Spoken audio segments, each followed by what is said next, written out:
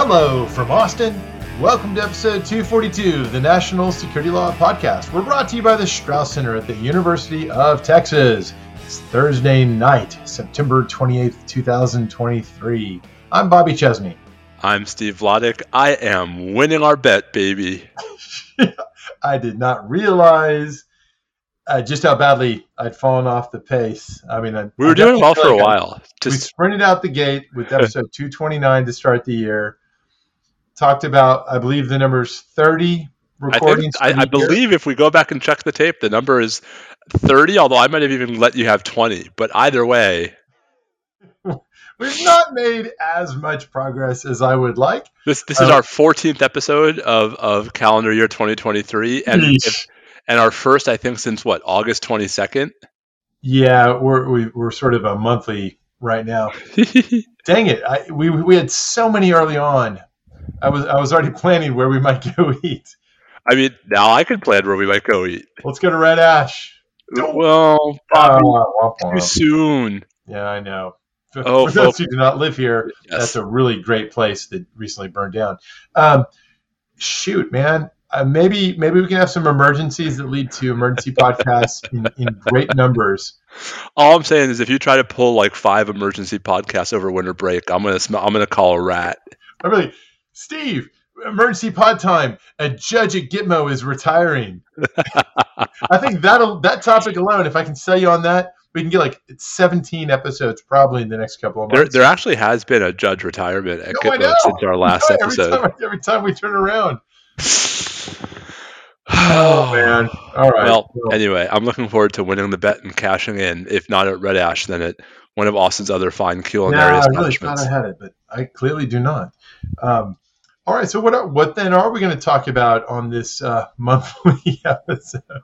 Not the Mets, not the Giants, not the Jets. No. We can talk. We'll have some good frivolity. We'll get to that in a second. Just to quickly make sure it's worth your while to keep listening. We have an interesting Guantanamo Military Commission related development involving one of the 9/11 defendants.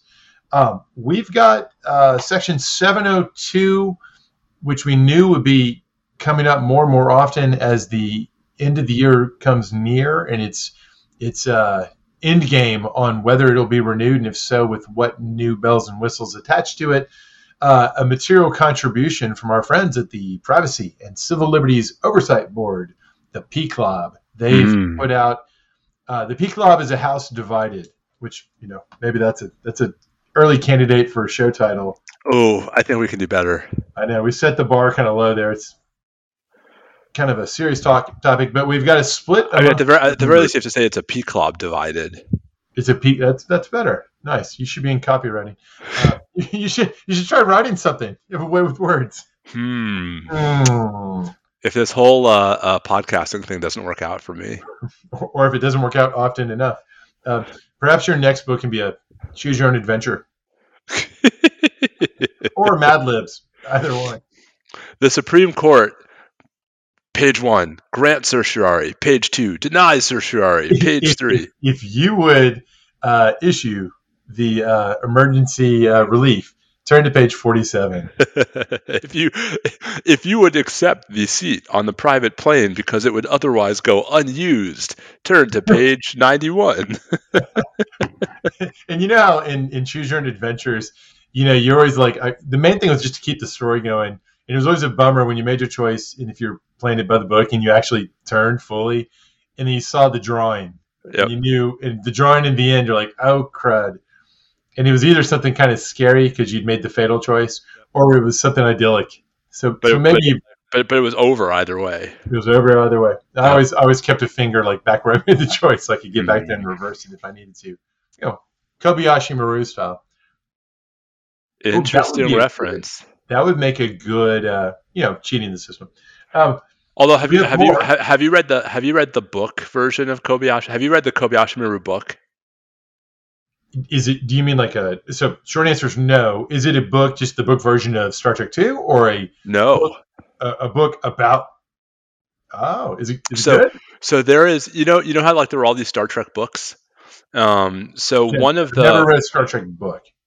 I might have had a point in my life where I read lots of Star Trek books. I read Star Wars books. It's all right. So I want to say somewhere in the 40s in the sequencing, there's a book called the Kobayashi Maru, which is basically Bobby. It's set in the original series time frame, but Uh, it's a retrospective where like Kirk and I want to say Scotty and Chekhov and maybe Sulu are stuck on a shuttlecraft, and like they're each retelling the story of how they dealt with the Kobayashi Maru. oh, nice. It's Okay. really, All really, right. it's good fun. And so the Kirk story is faithful to the, to the sort Nice. of, It gets increasingly interesting. but the Scotty and Chekhov and Sulu versions are actually quite interesting. So the Rashomon effect, way of doing things is an invitation to frivolity, because there's a great question, whether books or movies, what are one's favorite same story told from multiple viewpoints? Um, does anything come to mind for you, real quick, under that heading? Same story told from multiple viewpoints. There are some really good ones off the top of my head. I'm not thinking about. Although that's not, this is actually different stories, right? It's just the same scenario. It's just the Oh, same.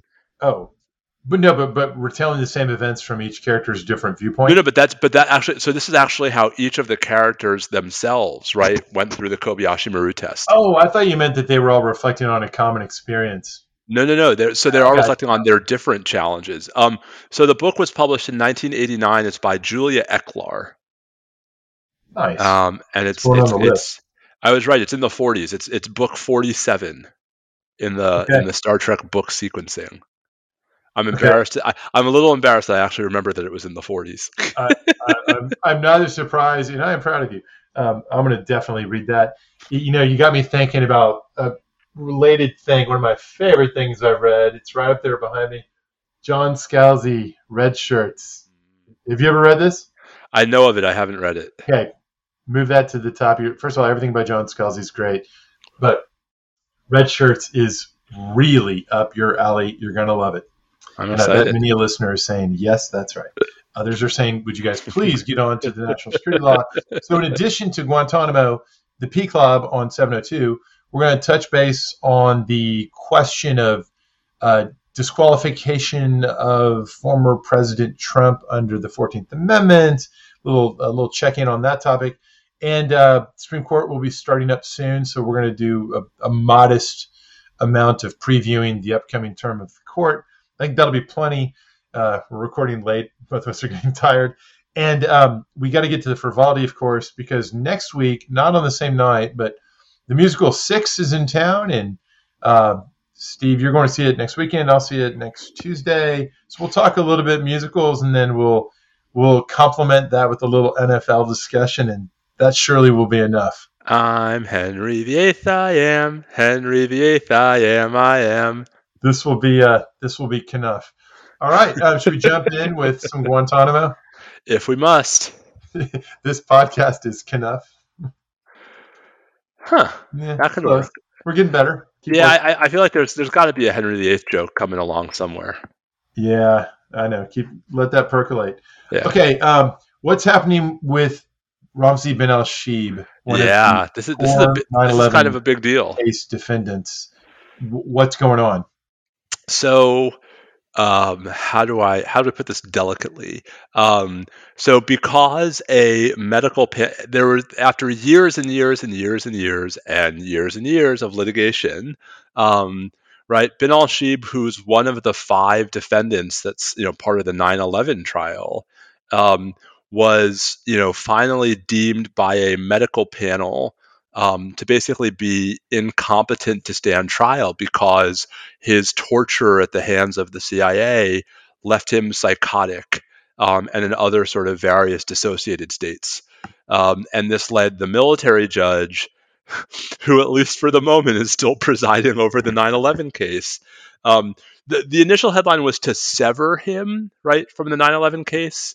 Um, but in practical effect, I mean, he's now not prosecutable unless the government tries to appeal those determinations, which it's going to have a heck of a time doing. So Bobby, one of the 5 9/11 defendants, barring some appellate intervention, is now not going to be prosecuted, it seems. What a freaking train wreck.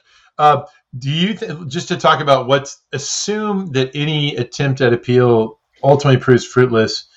It seems to me pretty obvious that he then shifts out of Milcom proceedings and is simply held on an ongoing basis, as are a few others still, as an enemy combatant. And this whole time, for those who followed along, the most obvious thing is that there has always been a baseline claim, not that you're all being held pre-trial and that's the only reason we're holding you, but everyone is held as an enemy combatant. The U.S. government still has not accepted or certainly asserted that the armed conflict phase with Al Qaeda is in fact over, notwithstanding, for example, withdrawal from Afghanistan. And there are other detainees who are not in the queue for military commission prosecution, whose detention is based on what most Guantanamo detention has been based on all along, the idea of detaining enemy combatants while the hostilities continue. Now, that doesn't mean he won't then either right away or eventually have what maybe even would be a successful at some point renewed habeas action challenging the claim that there's still an armed conflict. That, every year that goes by, there's more and more likelihood that sooner or later somebody's going to win one of those. But do you think that's right, that that's the likeliest case? I mean, I don't see how this isn't the kind of problem you can solve by saying, all right, him will bring ashore and we'll prosecute in an Article 3 court. That's not going to fix this. No, I think that's right. I think the interesting question is whether any of what's happened with the medical panel and, sort of his other proceedings bears upon which category he falls into on the detention side, right? Like, does he become, the fourth of the detainees who's on the sort of pure detention side, Bobby, but who has not been cleared for transfer? Right, Or that's kind of where I was going. right, or is it possible that, like, he actually now, because of his condition, could actually meet the criteria for transfer if appropriate security conditions are present under the still extant periodic review board process? Yeah, I see like zero chance that any current or prospective president would sign off on that deal. Even if in their heart of hearts they thought, look, the guy's so incapacitated that, literally speaking, there's not particular security risk. The idea that someone linked so intimately to the 9/11 attacks themselves might get that. I just think as a predictive matter, there's just no chance it's going to happen. I don't know. I think there's no chance it's going to happen before next November. As we've said That, before, that's for sure. right? As we said I'm before, not. I'm not a politician. Actually, some people say that I'm a politician because I'm a dean now. I'm not a politician. I'm sure not a political advisor. But even I know that I would not advise a candidate for president to sign off on that deal. I do wonder, in a world in which President Biden is reelected, what the political circumstances look like, in January 2025. But that's So a long way from now. the best I could say for that possibility, to try to suggest there could become room is all hell has broken loose so completely in other ways that it's like, It flies under the radar. Yeah. right. I just don't think it's likely, and in part because my guesstimation of Biden's own personal view of this is that he himself would find this, extremely unacceptable as well. I mean, he has, I don't know where he's at on counterterrorism as a topic today, but certainly back in the day, he was somewhat fire breathing, certainly for a Democrat Yeah. on Um, issues. Speaking of congressional solutions to complicated national security law topics, is that our segue to Section Speaking of 702? things that probably aren't going to happen, is that the segue? Well, I mean, 702. I mean, this is an interesting question about where 702 reform falls on the probably not going to happen spectrum. By the way, just for the record, I think 702 renewal will happen. In the whole question, I mean, could there be a little delay action where we go through some awkward period in January? Maybe, but it's just, it would be so insane to actually let the whole thing lapse because of all the other insanity that goes on. Of course, it's 2023. That probably doesn't really. That logic doesn't really Bobby, they're about to shut down the government, for Well, they do God's that all sake. the time. It's happened plenty of times before. It has not. I am not aware of a prior situation where it happened because of intra-party squabbling, as opposed to But it has fundamental happened. breakdown between. Yeah, the political causes may be distinctive in this instance, which just goes to show you that we are something we already know. We're in this phase in which we've kind of got multipolarity in the system instead of bipolarity in the political system. Above all, as the GOP, has its civil war or whatever it is that's going on. But coming back to 702, so let's make sure everybody's on board here. Bob is like, and now let's stop talking about the Republicans. Well, yeah. Well, it's not. I don't think too many people tune in for our political acumen. They probably tune in for yours. They sure don't tune in for mine. No. Although I will just say that a government shutdown is not an irrelevant topic to a podcast on national security. Happy to talk about that. But all right, but yeah, let's talk about 702. That'll be our 15th episode of 2023. Maybe this is. I should not run from the. Maybe the way I'm going to lure you into losing the bet is to finally give way and say, like, all right, fine, let's just talk about politics completely. Well, I'll be like, okay, I'm game to talk about Texas politics now, but we're going to have a 20-show sequence before December 31st. Ken Paxton, go. Yeah, we might need 20 shows.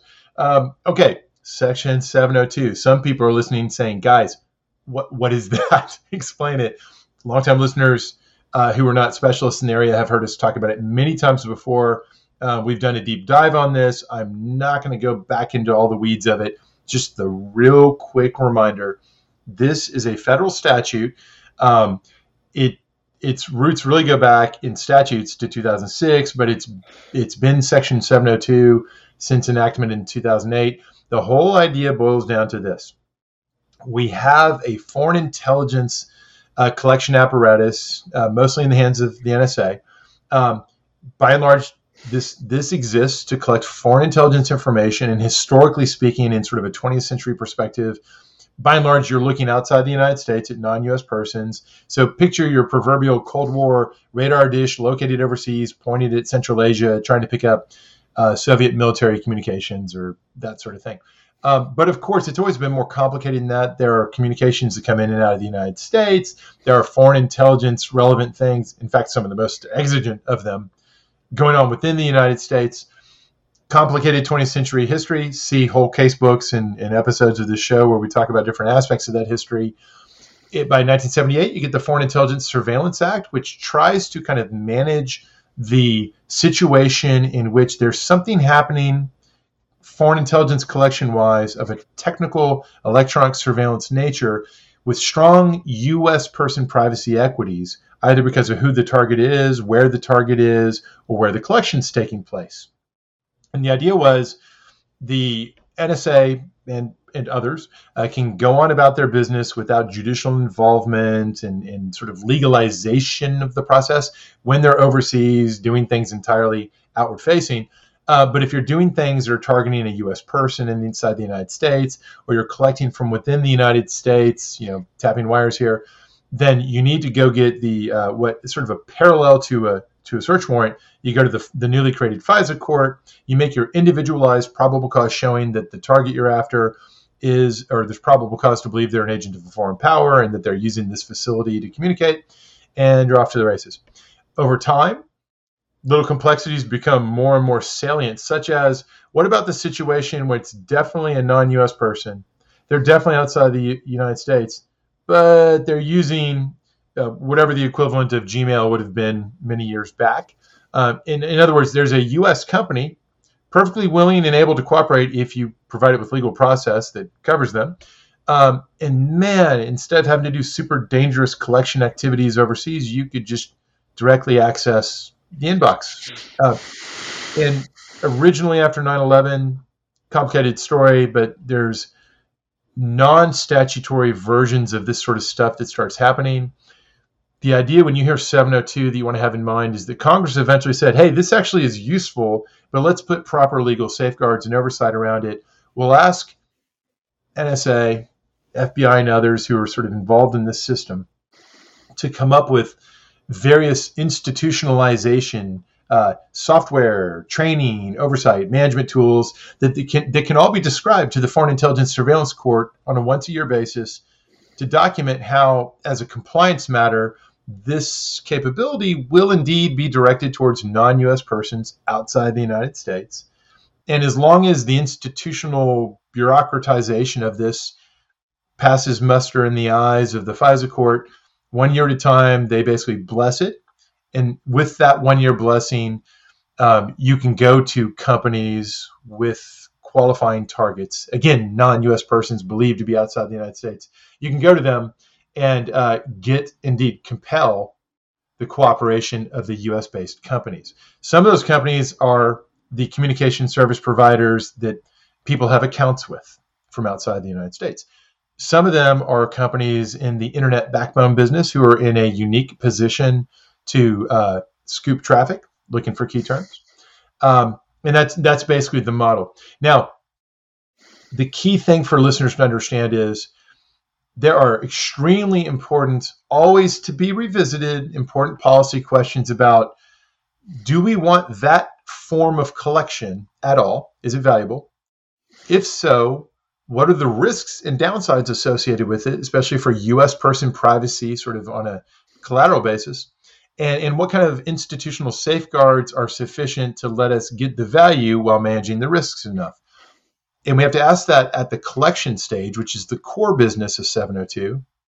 But over the years, we've come to appreciate that there's a second stage issue that's really interesting, and if anything, has even more U.S. person privacy implications. Because 702 collection, once it's underway, produces a database of results that can be and is basically designed to be queried with phone numbers, email addresses, names, whatever it is that the investigators and the analysts are looking for. You could query with U.S. person names, companies, individuals, phone numbers, email addresses that are not the targets. That's not what we're talking about. We're now talking about the stage after the targets have been identified, and let's assume properly identified, and the collection's taking place, and now you're holding an annual storehouse of data from 702 collection, and various NSA analysts, CIA analysts, whoever, and FBI investigators from time to time in pursuit of their responsibilities think, I'd like to run a query of that database to see what I get. And so this question of querying the database, making use of the information post-collection with U.S. person queries is itself become one of the central issues. There's other issues, but Steve, do you agree that the front-end collection and the second stage of querying are the main policy focal points? Yeah, I think that's right. I mean, I think there are sort of accountability piece and redress pieces, but I think they both sort of flow from those first two things. Yeah. So mostly as we're trying to do the policy analysis here, which of course is where we're going, it's helpful to remember there's not one thing here we're talking about. We're talking about a couple of separate pieces, and it's perfectly coherent to say, all right, I'm satisfied that we've got a legal and policy desirable system at stage one, but I actually don't think we have it yet right for stage two. You could feel the reverse. You could like them both. You could hate them both. All those options on a 2x2 grid are available as a matter of logic and intellectual coherence. Well, this is all coming to a head because it always has a sunset since it's been created. It's been renewed a few times, always with some additional, every renewal is a moment of forcing where whatever the politics of the moment will bear creates space for policy changes and tweaks. And then in between these occasional moments of sunset-driven legislative reconsideration, we occasionally get these disclosures, usually from the Foreign Intelligence Surveillance Court, saying, okay, well, the public, we're now notifying y'all that we found these compliance issues. And FBI in particular has come in for a lot of heat on the compliance side. So the idea there is you can have all the rules on paper looking good, but there's always this assumption when you're analyzing rules on paper that they're basically being complied with. If you find non-compliance in actual practice, you have a whole other set of issues about how the rules ought to be enough, but alas, they prove not to be. So we're going to need additional rules or changes, or maybe get rid of the whole thing because of the compliance problems as they creep up. So you throw into the mix I adverted earlier to the GOP Civil War. one of the ways that manifests, or one of the ways in which multipolarity in our politics is manifested, is um, sharp divisions within the GOP, and I would add on the Democrat side too, about the balance between privacy and security and these types of things. So historically, you could kind of count on the Republicans to be pretty enthusiastic about supporting um, these types of institutions and their statutory toolkits. Definitely not the case these days. In fact, the biggest problems for 702 renewal arguably come from within the GOP, but there's a coalition here. It's bipartisan in that sense. Okay, so a lot of people are wondering what's going to happen because on December 31st, that's it for 702 unless it gets renewed. Um, Steve, you want to say a few words about what the PCLOB is and why do we use that funny word? Who are these people and what do we care about what they have to say? Sure. I mean, so the Privacy and Civil Liberties Oversight Board was established. Was it IRTPA or was it later? I don't remember when exactly it was established, but Good question. um, I think it was the Intelligence Reform and Terrorism Prevention Act of prevention. 2004. It's hard to keep track of all these things, and I'm too lazy to look it up. Anyway, but so PCLOB is a sort of government oversight agency that has 5 board members who are appointed by the president and confirmed by the Senate. And Bobby, PCLOB basically exists as a sort of a mechanism for looking at and keeping tabs on the foreign intelligence surveillance programs in the United States. The board members have security clearances. They're read into, I think, most of the United States foreign intelligence surveillance collection activities, and they're in a position to release both classified and unclassified reports as they study, how different of the authorities used by the federal government have been implemented. I think their original report on the 215 program was quite significant. I Big time. think their original report on the 702 program was quite significant, and this is their sort of long overdue update on the 702 program. Yeah, exactly. This is an entity that may not have been around that long, but it's had lots of credibility for its prior work. They've got the receipts. They've done well over time. But of course, it's a variety of members. Our current colleague and dear friend Adam Klein, professor at UT and head of the Strauss Center, which is the show's sponsor. Hey, Adam, was the chairman of the PCLOB until recently. So the 5 current members: Sharon Bradford Franklin is chair currently. Ed Felton is on the board. Travis LeBlanc, Beth Williams, and Richard DeZino. They have, everybody's expecting them to weigh in. Indeed, it really is incumbent on them in this kind of context for PCLOB to weigh in. For better or worse, though, and perhaps maybe most of all as a sign of the times, it's a almost a 3-way split on the U.S. person issue for queries that I was talking about a moment ago. So it's a divided product here. So obviously, any entity like this will be best off in terms of acceptance of its recommendations if it's unanimous, and whether it's a court, whether it's a government entity. That's generally true. And there's just too much disagreement. There's some core disagreement here on certain matters. Although it's worth pausing to note something that you and I kind of have long since come to understand, but maybe not everyone does. The 5 of them are very divided on the privacy dimensions of U.S. person queries and other safeguard matters. But all 5 of them unanimously agree that on the most fundamental question of all, is the front end collection through 702 of the information that 702 has been gathering, is it important? It is a resounding unanimous yes. It's extremely important. This is very important for counterterrorism, for understanding the activities of peers like China and Russia and their activities in relation to handling our mounting cyber challenges and other things. So there seems to be like zero doubt that this thing's valuable. The question's not, is it valuable? It's what additional safeguards and improvements to the process used to help us live with it, because we need to have it. What should they be? And they do disagree about a variety of things. But the place to me that's most interesting is this core issue of at the querying the database stage, should we preserve the status quo?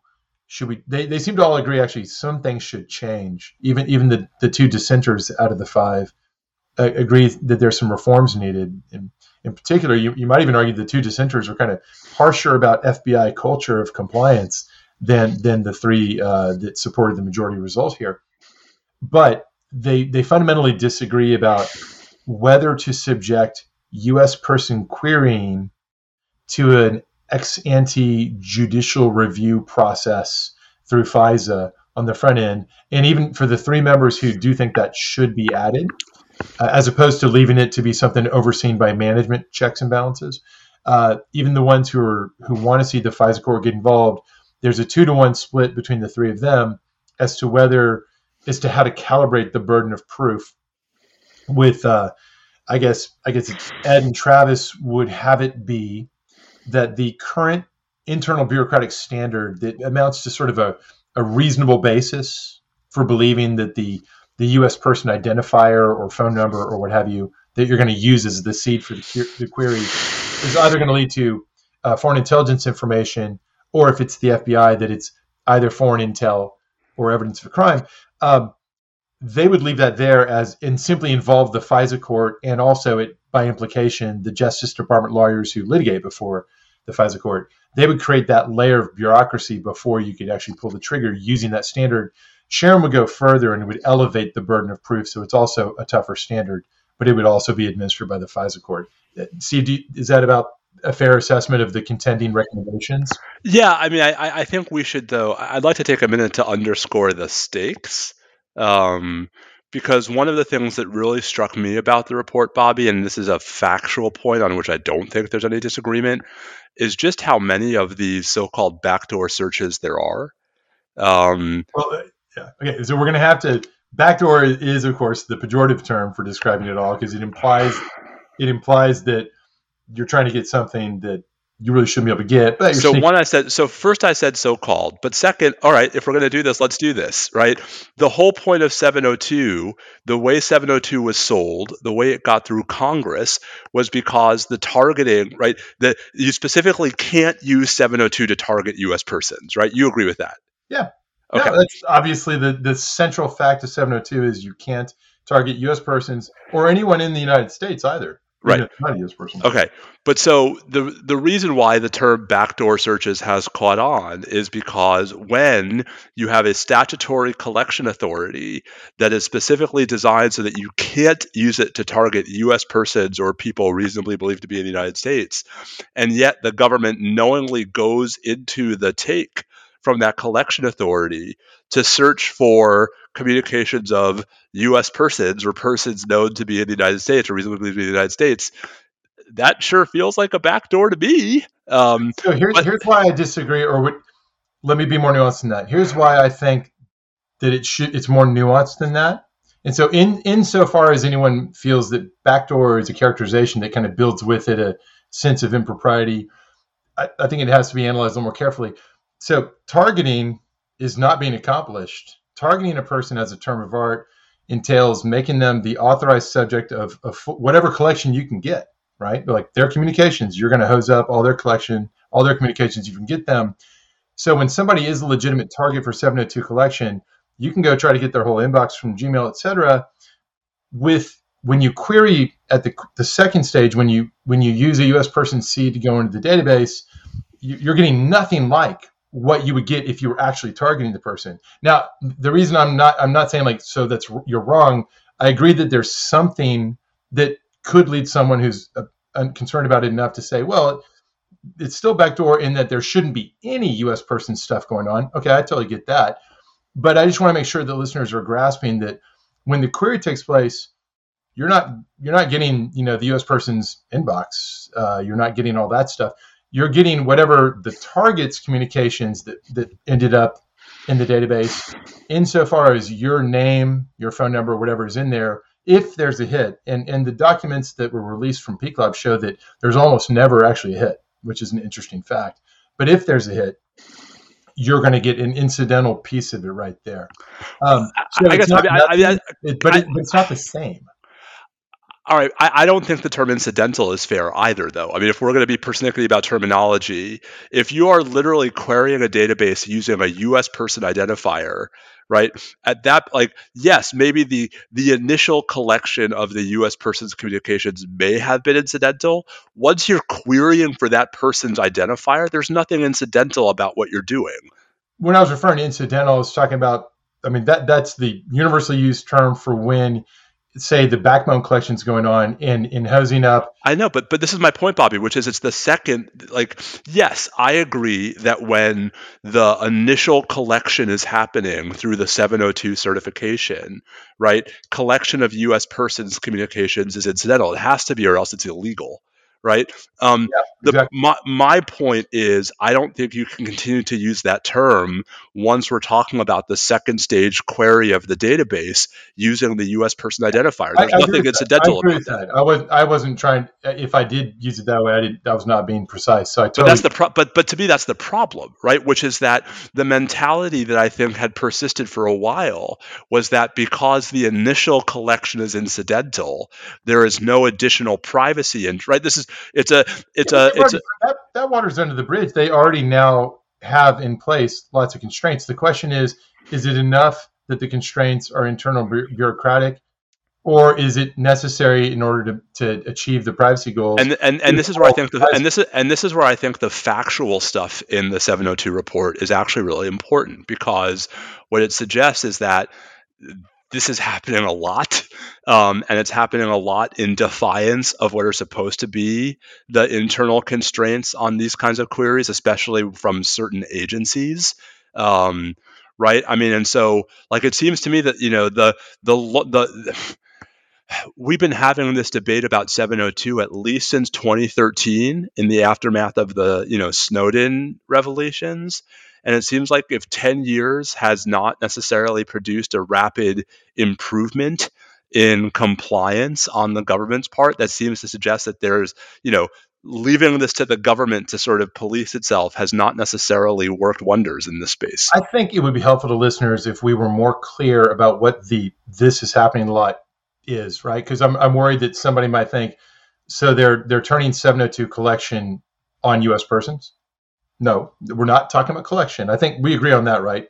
No one's claiming, and there's no evidence that in violation of the targeting rules, 702 collection is taking place targeting U.S. persons. The debate we're talking about is that okay, stuff's been collected, and now people are very purposely putting in U.S. person queries sometimes, and we're Yes. trying to figure out what the landscape of compliance is there. Do we agree on that? I mean, yes, with the understanding that targeting is that you are using targeting in a very specific way that I agree with, but that may not necessarily be the way everyone understands the term. Well, that's why I was trying to get into it earlier. Is I think it's really important people understand targeting is a term of art here that means, I know. okay, I've got permission to use 702. No, I've I'm got agreeing with you. Okay, all right. So we're talking about the very different stage of the querying, and the question now is, so okay, let's be precise about the array of possible policy reasons that could lead someone to either say, you know what, no U.S. person queries, period. I mean, that's an available position that some people do take, right? And that would certainly be. Does anyone seriously take that position? I'm sure somebody does. I mean, I'm not trying to make empirical claims here, but I'll just say I'm not even sure. surely you I'm not. don't deny that somebody's taking that position somewhere. I'm just trying to map the I will roadmap. just say that even the privacy and civil liberties groups that have been the most vociferous about what they would call the problem of backdoor searches, I think still acknowledge that there are at least some Sure. Look, I'm circumstances. not. I you know me. I'm not trying to set up a straw man. I'm I know. just trying to start a discussion. So Yeah. if I get Okay. back to where I was, Okay. we have a spectrum of possible positions someone could take. Let's just make it purely hypothetical. Hypothetically, somebody might say, you know what, this is an invasion of privacy. Don't do it. And someone could be at the other end, and there are people at the other end say, like, it's perfectly fine. It's already too constrained. There are people who feel it's too constrained already. So the space in the serious debate is between that, trying to figure out whether some particular good can be earned at an appropriate cost by switching from a model that we currently have in which you have to have a reasonable basis either towards foreign intelligence collection goals, or if you're FBI, only towards crime investigation goals. And then you can run the US person query. And should we try to achieve whatever this benefit is by having the process run through the courts? And by the way, it's not just the courts. You have to go to main DOJ now and then to the court, FISA court. And the analysis of that, I think, requires us to be really clear about, like, what exactly is it that it's happening that's a problem that needs to be fixed. You could have a problem of bad faith abuse. I don't think the report rests on claims of that kind. It seemed to me in reading it that the majority's position, it's not based on claiming that, it's sort of Nixon and Watergate out there. It seems to be, in fact, accepting, look, people mean well, but there's non-compliance. There's poor training. There's been a situation for a while existed in which, as you and I were talking about earlier today, the software sort of opted in when you did the collective search all databases. It automatically included that instead of automatically excluding it. And then in a couple of cases, rogue employees, like the one guy who was found in two instances to have tried to look up somebody he was trying to date, a person who was fired. Does that sound right, that we're talking about how to best police against poor management, poor compliance oversight, particularly at the FBI? Yeah, although I guess I also worry about the abuse case, but I recognize that that's less prevalent. Yeah, I mean, I hope everybody worries about the abuse case, because that's like by far the most serious risk.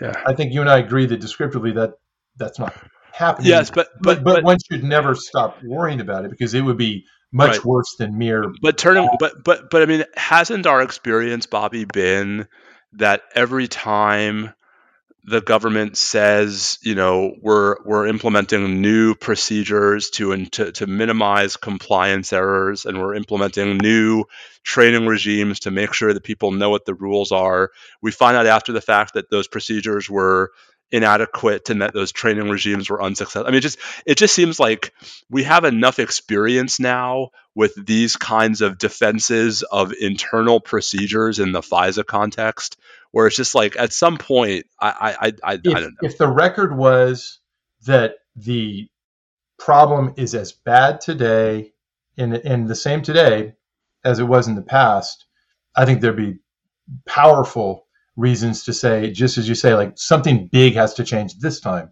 No more incremental change because we're not getting any results. I think the record shows that there continue to be problems, but there's an arc here. There's a trajectory of improved compliance that is pretty substantial. And I'm not saying, and you notice I haven't said yet what I think about what ought to happen, but I do think there's a need for nuance that's hard to find in this debate, and I think you can get it by comparing the different positions in the PCLOB report. I think it's very telling that no one of the five, and here's another place all five of them agree, none of them think that FBI in particular. It's kind of consistent with your point, I think, because even the dissenters are saying, like, FBI just doesn't have a compliance culture as much as they should on this issue. They're saying the record shows this, right? And I think they pointedly contrast it with NSA. And I think it's a very powerful and telling institutional comparison. I do believe that for NSA's had its cock-ups too. Its non-compliance, management, software challenges. But the trajectory there has been remarkable over the past decade. And the nature of the problems have just been smaller. It is important, I think, to highlight that the problems FBI continues to experience, none of them, as far as I know, involve something, except for the rogue employees who are flat out like trying to get around the rules in a very direct way. The stuff that seems to be people doing their job and doing it wrong, which is the vast majority of the compliance issues. Again, I see no evidence that any of it's bad faith. And so I think it's an important, but yet in a certain way kind of a boring institutional design challenge. There's no question that if we imagine the level of process required to be able to do a U.S. person query as being on a dial of procedural burden. The more you turn the dial, the less over-inclusive use of it you're going to have.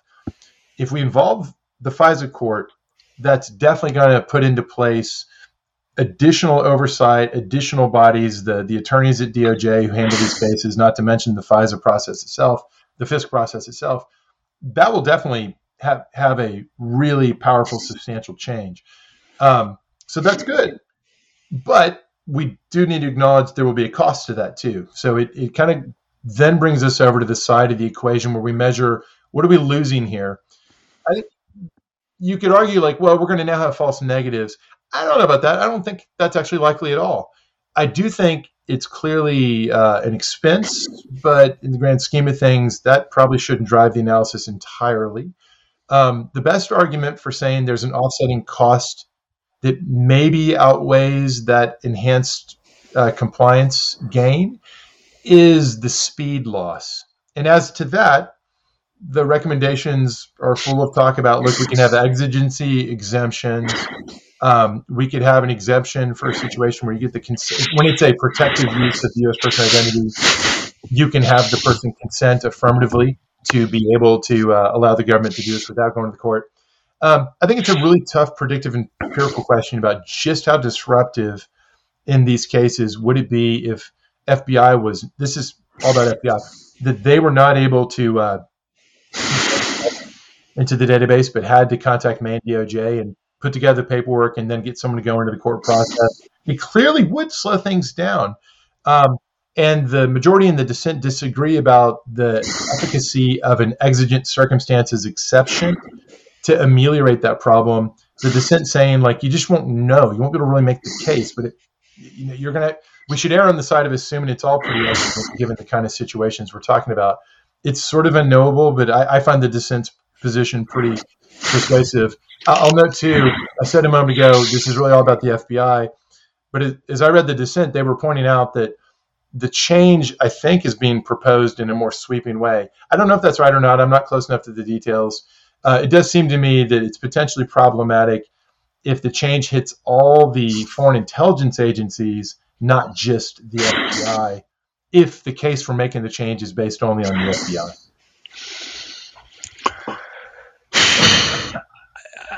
I guess I have a whole lot of things to say in response to that, but I also don't want to sort of to say the same things over again.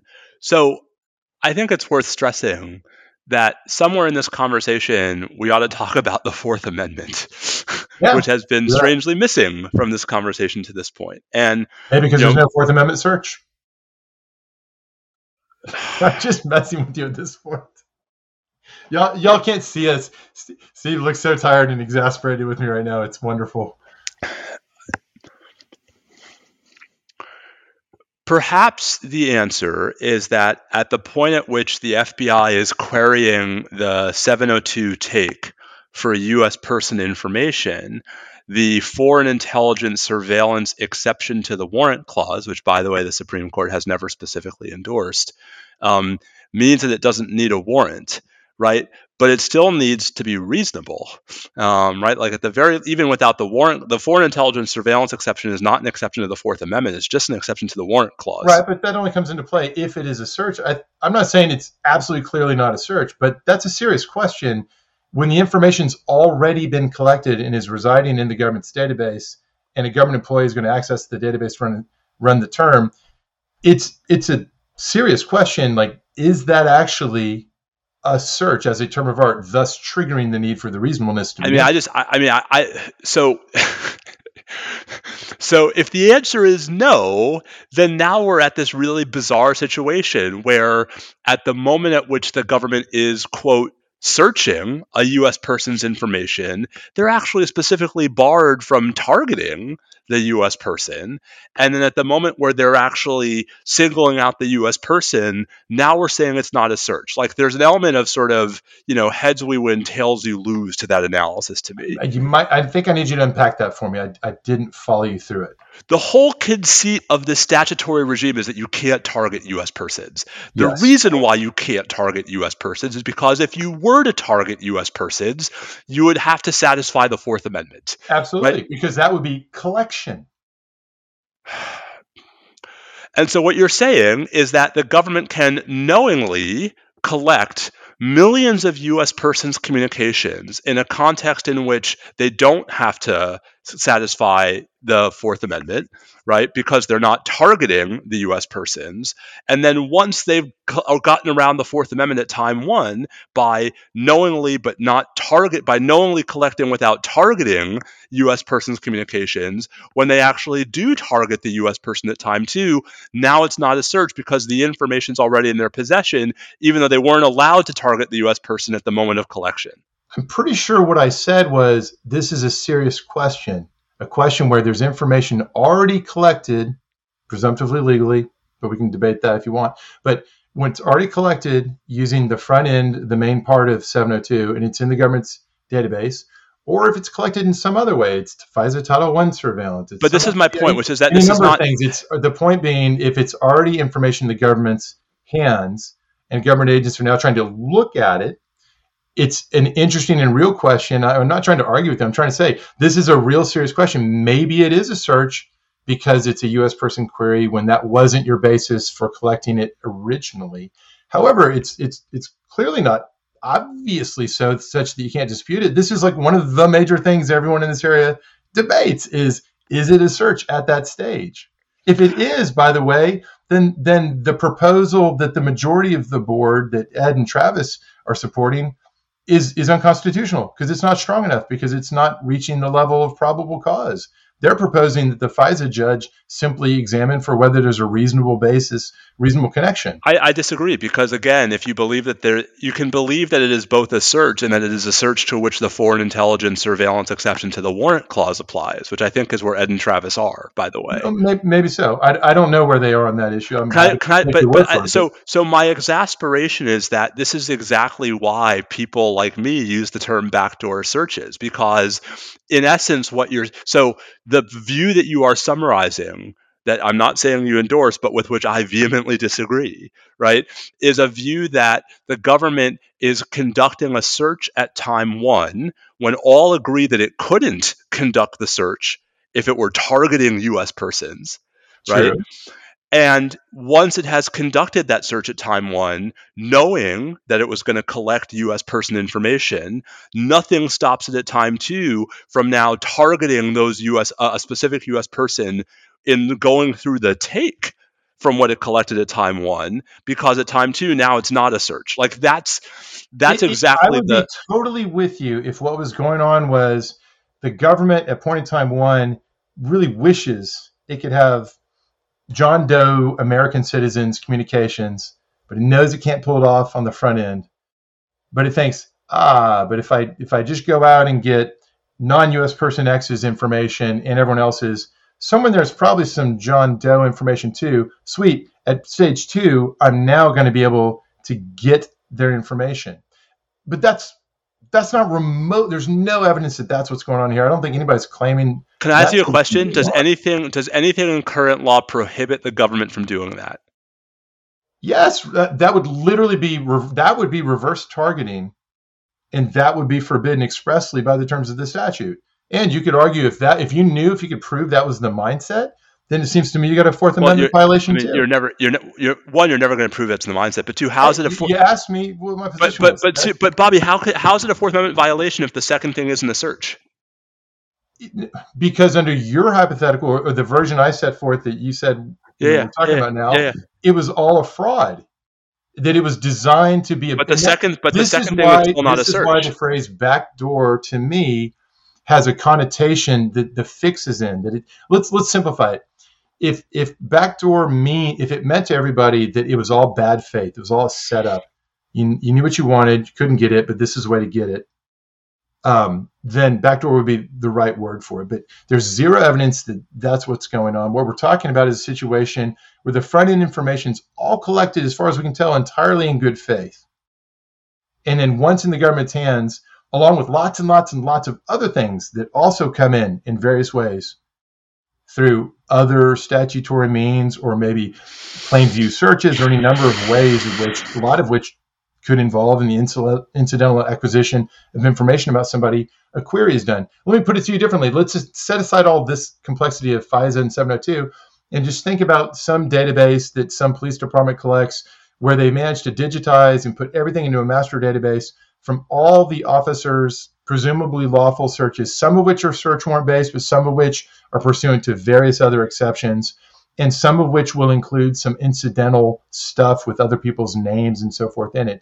And if the sheriff's department has this sort of master database of all the stuff they lawfully got, and then whenever they're doing some new case, one of the investigators decides to pop the name into that database of collection, it seems to me that would be an analogous situation.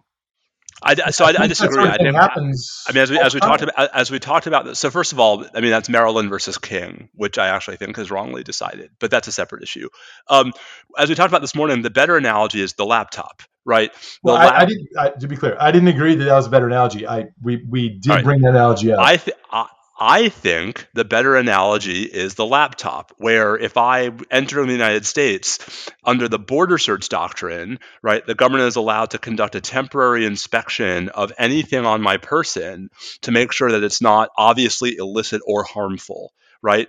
That does not include, as the en banc Ninth Circuit has held, that does not include forensic searches of the laptop, right? Even though the laptop is properly in the government's possession at the moment it conducts the border search.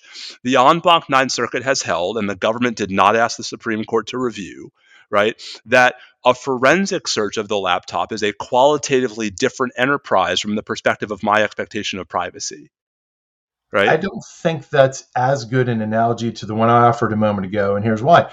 In that circumstance, it's all the same person, their same privacy interests. We're not introducing someone else's privacy interest, but more importantly, it makes a lot of sense to me that if the scope of the permission is to invade person number one's privacy to this degree and no further, then you've drawn a line there. I don't see that as being the same thing as this. I mean, I can see where it's somewhat Oh, analogous, but can I use your own terms it though? feels like you've introduced one is introducing very different factors when it's searching of other people altogether. And all that's happening now is there's information that, unlike what's in that laptop, the contents have not yet been in the government's possession. These communications are fully in the government's But possession the since scope the of letter they no, might no, have. but to your point about scope of permission, the scope of permission in the 702 context does not extend to targeting the U.S. person. And so if you're gonna if your point about the laptop is that what makes that case different is the scope of the government search permission vis-a-vis the same person is very different at the border than it, like, to do the surface inspection of the laptop versus to do a forensic inspection. I would suggest to you that that's actually exactly the scenario, because in the 702 context, the government has zero permission, statutorily or, I would argue, constitutionally, to target a U.S. person at time one. So I don't think it's right, because the sticking with the statutory permissions, it's clear that as things currently stand, unless the statute's changed, it's very much expected and authorized that under the safeguards, some amount of this querying But is they in can't be fact to be targeted. done. Right, Right, but and they're indeed, the not being statute requires, targeted. if you're gonna target a U.S. person, the statute specifically requires you to go get a warrant. We're back to the same terminological dispute, and I feel like we should both not use the word targeting, and we should find other ways to make sure we're not talking Can I just past say, each other. I think we have staked out our positions fairly clearly. I think the larger point that I suspect would help move this conversation forward, as opposed to us just going in circles for another 20 minutes, is whatever you think the right answer is to how you calibrate the rules, right? Like, you and I think, agree that there have to be some rules for the second stage, let's say, query, to avoid the term search, right? Yeah, That you and I agree that at time two, when the FBI officer or the NSA agent is entering the US person's information into the database, right, there have to be rules 100%. limiting. We're Okay, on the total same point good. there. So now the question is, right, who's going to who's going to make those rules, right? Are the rules going to be made by the agencies, right? Are the rules going to be made by the president in an executive order that binds the entire executive branch equally? or are the rules going to be made by Congress, right?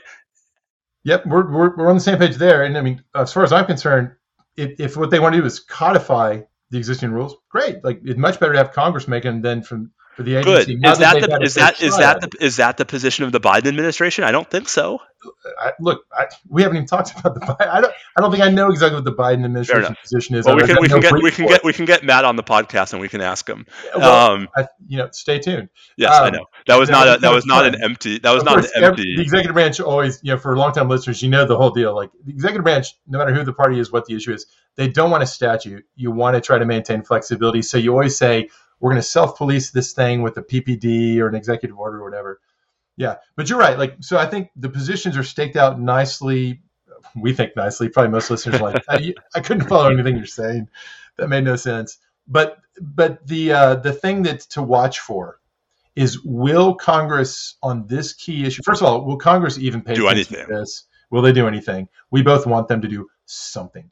Yes. Better to do it and make this change as even Sharon sort of like, the one vote position to do the most. Better to do that than to let the damn thing collapse. Correct. So it'd be wildly irresponsible if there's not some agreement about what this codification should be and then renew it. But these days I wouldn't be shocked if it just fell victim to politics. That'd be something. I mean, that's certainly true. But if I can just say, I mean, like we've talked before about my admiration for the interbranch grand bargain, right, reflected in the original version of FISA in 1978. And one of the real, I think, geniuses of the original statute was Congress taking it upon itself, right, to legislate, basically, Bobby, to obviate or at least to preempt the constitutional questions, Yep. right? The most classic and obvious being whether a FISA warrant is even a warrant for Fourth Amendment purposes, right? I mean, this is why we haven't got that ruling on whether there's a foreign intelligence exception to take because you've never needed it, because every court under the sun has assumed without deciding that even if a warrant were required, the thing that the FISA court issues is satisfaction of that requirement. The Keith case basically said, look, this would do it. They were talking domestically, but same idea. So and the point on which I think you and I completely agree is that responsible legislation from Congress in the national security space can go a long way toward protecting, right, the executive branch 100%. from the specter of sort of constitutional enforcement by the courts in contexts that are going to be messier. Totally. This is all about, how do you, over the long term, create stable tools for national security purposes? Well, in a rule of law free society, a stable tool is one that isn't constantly, subject to friction, might go away. Can I just clarify? You meant rule of law, comma, free society, not rule of law hyphen free society. Yes, I certainly did. That would be a good episode. Rule of law, and not either or. A rule of law free society. A rule of law, comma, free, comma, human flourishing, supporting, comma, other good things, comma, ampersand. Oh my God! Wait, should this be a rule of law free episode? A rule of law free episode. Ooh, I like that. That's awesome. With no hyphenation, so we leave it up to the folks' imagination. Okay, that was great fun. Steve, I've been meeting with our 1Ls lately, and in more than a few mentioned that part of how they got interested in law school, and let alone UT, was listening to us. I know, it's kind of scary. I think we should acknowledge here, in case there's some future law students or maybe some current lawyers who need to hear it. Our original, one of our mini goals for this show, and we started off whenever it was to show that people can really disagree on important stuff and then go have a beer and talk about each other's kids and be, the dearest friends. And as you can see, we totally disagree about some of this. Like, no, we don't. Yes, we do. No, we don't. We're passionate about it. Don't you deny it. And that means nothing for how much we love each other and how much we hope that the back and forth helps you guys sharpen your own views. But you probably think we're both lunatics, and that's fine too. No, But but we also, hope. I mean, it's also worth underscoring that, like, I mean, you and I actually agree to like 98% of the answer here, right? Yeah, And like and that's the often last the case, right? right, and like the last 2% is important, right? But like if we got to the first 98%, you and I would both be quite happy. We made the mistake when we aspired to set up lots of disagreement on the show. We got co-hosts here who share a commitment to that rule of law, comma, free society. Um, if you're into that, then you're going to get a lot of agreement about a lot of our stuff. It's a little bit like how students who are only learning about law from the casebook think that like every legal matter must be so titanically in equipoise with such high stakes that the law ends up feeling super indeterminate. It's like, y'all realize we're only giving you the cases that are like that. Right. The A lot edge of stuff isn't law, like law that. school is about edge cases. Legal practice is often not. Yeah, 100%. All right, should we Um, lightning round on the rest? yeah, I mean, I think I would actually like to talk about the Trump 14th Amendment question in some detail, so we can save that for next time. It's Yeah, not let's super save it. urgent. I will Let's just save say, it for, what did that be? December? indeed, I will just say that actually the smartest thing I've seen about this is what Rick Hasen wrote, which is basically like, you know, um, the problem here is not that there aren't good arguments in support of Trump being disqualified. The problem is that like it'll be a mess either way, and sometimes it's better. Sometimes, I mean, Rick's point is that sometimes it's better for the law to be clear than for the law to be right. Um, and this actually strikes me as one of those. We'll talk about it, but Yeah. for folks who are sort of curious, I would encourage you to read what Rick wrote, I think, in Slate about this. Yeah, but I mean, I haven't read Rick's piece, but he's generally really smart on this stuff. And I certainly, when I've been asked about this, like I was at Texas Tribune Fest recently, Mm. look, I'm happy, and you and I will talk about the legalities because that's kind of our job. Um, whether the case can legally be made is not the same as a full, serious assessment of Yes. what would happen if you made that stick somewhere. Like Right. what then? And that's not a legal interpretive question. No, I will just say something that I'm happy to not request you to weigh in on. But if I would much rather Trump lose fair and square in all 50 states, being on the ballot in all 50 states, than lose having been kept off the ballot in enough states where he can complain that he was cheated. I think that in terms of my estimate of where the safety and health of our society lies, you've got to be right about that. Yeah. Um, All right, so we'll save that for December. yeah, 2027. All right, We're broadcasting while on the run from our secret location. seriously, especially me. Yeah, I'll go with you, man. Come on. If it got so bad you had to go into hiding, I'm driving. Yeah, fair enough. Yeah. Listeners can chime in with recommendations about where we go. I'm We'll going to Western Massachusetts, obviously. So let's quickly do some frivolity, and then let's go to sleep. Yeah. Okay. We'll do the SCOTUS preview next time. Also. Oh yeah, the Supreme Court term starts on Monday. Yay! Just really quickly, I will say I actually think the real big theme for the upcoming term is the sort of the series of battle points between the middle of the court, so the Chief Kavanaugh and Barrett, and the Fifth Circuit. I mean, like at least where we stand as we're recording this, a remarkable percentage of the biggest cases the court's going to have this term are cases out of the Fifth Circuit, where the Fifth Circuit went, at least in my view, perhaps even further than this current court wants to go on all kinds of stuff. It's going to be fun to talk about that one as it unfolds. All of those. All right. We want to do two quick. Well, we should save Ahsoka until you're caught up, because Yeah. Okay. Yeah. my favorite 3 thing. episodes in. Got a little work to You're do. not up to my favorite thing yet, which is we finally meet. Dun, dun, dun. Oh, I know. I know what it's got to be. So He who must not be named. Does he have blue skin And red eyes? Woo! I can't wait to catch up on that.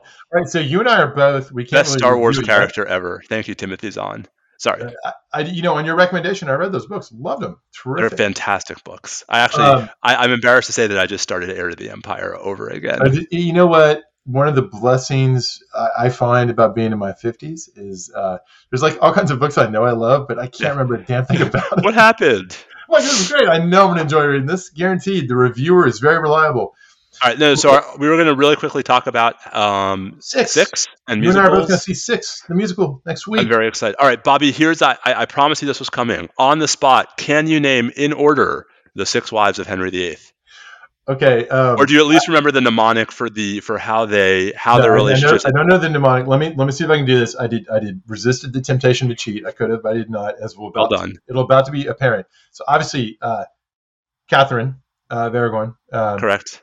Um, Aragon. Aragon. Yes. Yes. Sorry. That's Aragorn. my Tolkien. Aragorn is Tolkien. What a great Freudian slip. If Catherine of Aragon were from Aragorn, that would be a very different Catherine kettle of of fish. Aragorn, daughter of Aragorn of Aragorn. I mean, that would really change our narrative a little bit. Oh my God! Crossover episode. Sophia the First of Aragorn. Okay, so I know you got that reference. Did get that reference. Oh, it's a good Sophia show. the First. Da, da, da, da. Wait, is it quick note on Sophia the First? Is it not the case that her voice, Sophia's voice, is the younger daughter from Modern Family? Ariel Winter. I don't know her name. I should, because she's wonderful. I'm pretty sure the younger sister. Wow. Yeah. You know what? Isn't that cool? You must be right, and it never occurred to me. I knew you would appreciate that because I knew that you, like me, would be familiar with both. Yes, Sophia the First and Modern Family. 100%.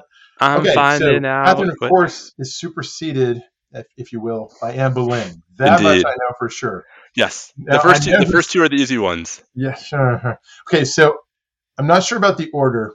I definitely know Jane Seymour's in there and Catherine Howard's in there. I think Catherine Howard's at the end, and that's like the one it kind of goes the best with.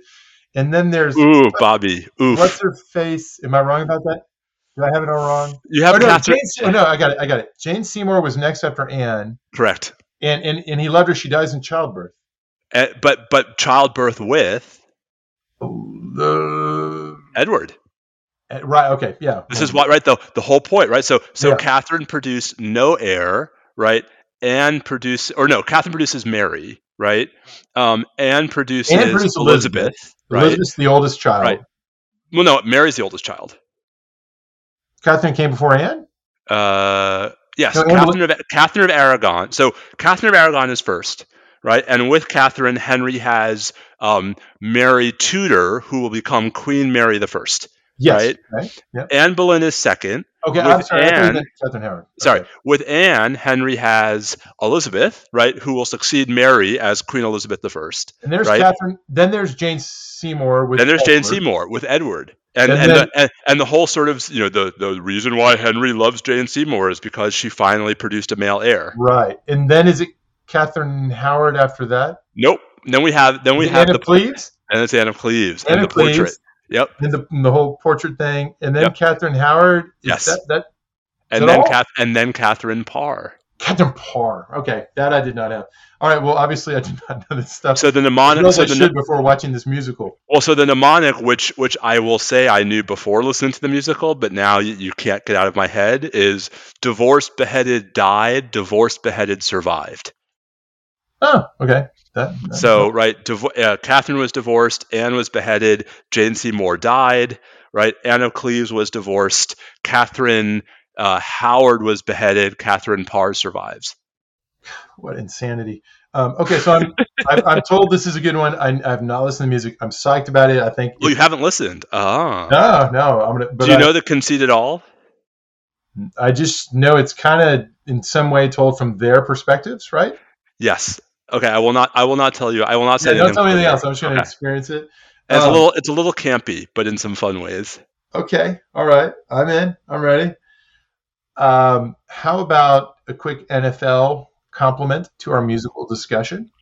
The Miami Dolphins, best team ever, or is it too soon? Are they even the best Miami Dolphins ever? Come on, no way.